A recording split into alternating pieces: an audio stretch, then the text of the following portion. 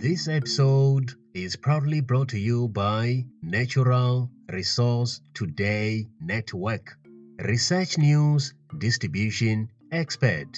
New research sheds light on the costs of caring for the elderly population, commonly known as graying population, in Japan. The findings are published in the journal BMC Public Health. To read the full story, go to tsukuba.ac.jp.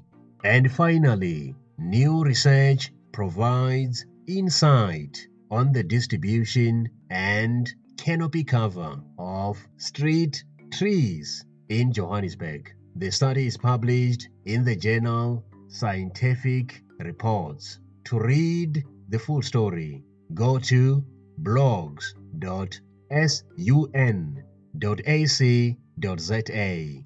That's all for today. Thank you for listening.